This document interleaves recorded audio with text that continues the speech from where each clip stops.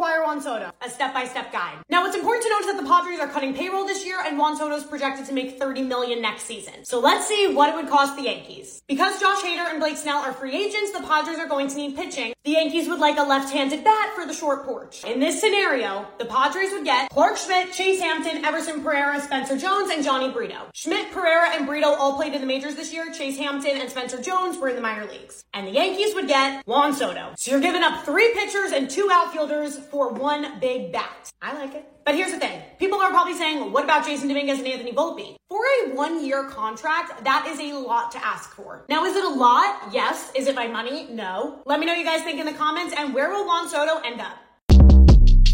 Short Cast Club